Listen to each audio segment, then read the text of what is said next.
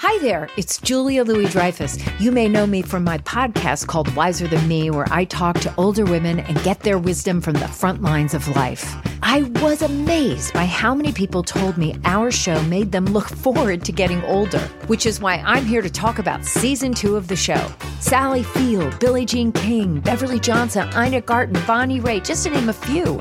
All hail old women. Wiser Than Me Season 2 is out now from Lemonada Media.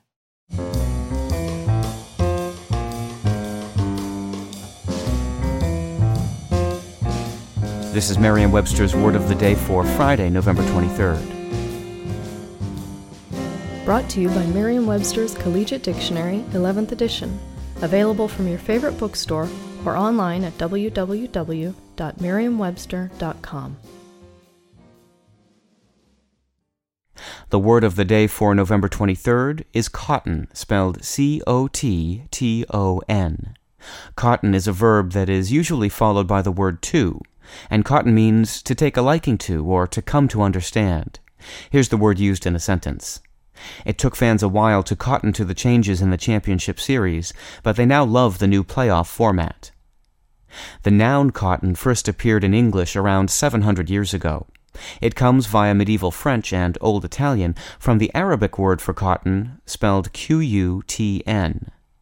In the 1400s, qutn acquired a verb use meaning to form a nap on cloth.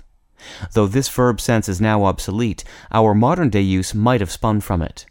In 1822, English philologist Robert Nares reported that qutn had been used to mean to succeed, and speculated that this use came from the finishing of cloth, which, when it qutns or rises to a regular nap, is nearly or quite complete. The meaning of qutn shifted from to get on well to get on well together, and eventually to the sense we know today, to take to. The understand sense appeared later in the early 20th century.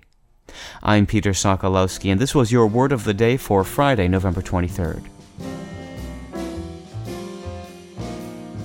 For more information, visit Merriam-Webster online at www.merriam-webster.com.